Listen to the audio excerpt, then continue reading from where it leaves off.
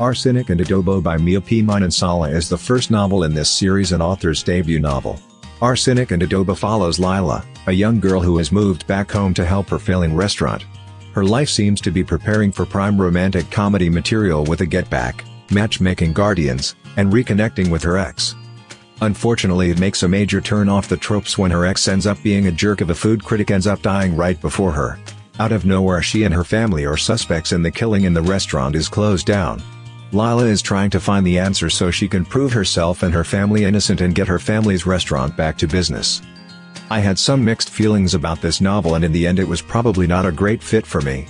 The story in this one is written from Lila's POV and it is easygoing and conversational in nature, brimming with slang. Lila is in her mid-20s and the portrayal is therefore appropriately young in nature, and that isn't actually the way of reading that I search for in a book.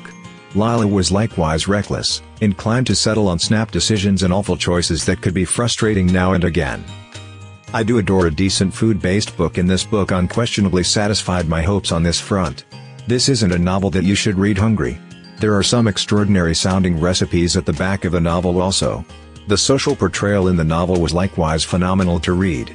There was a closeness in the community that was presented and every one of the characters felt real.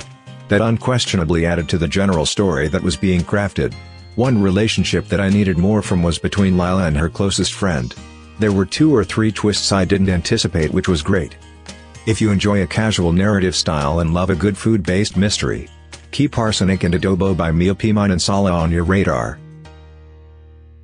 Thanks for listening this book review podcast. If you like this review, don't forget to follow, so that you do not miss any of our future podcast. Also show us your love by sharing it with your friends and family.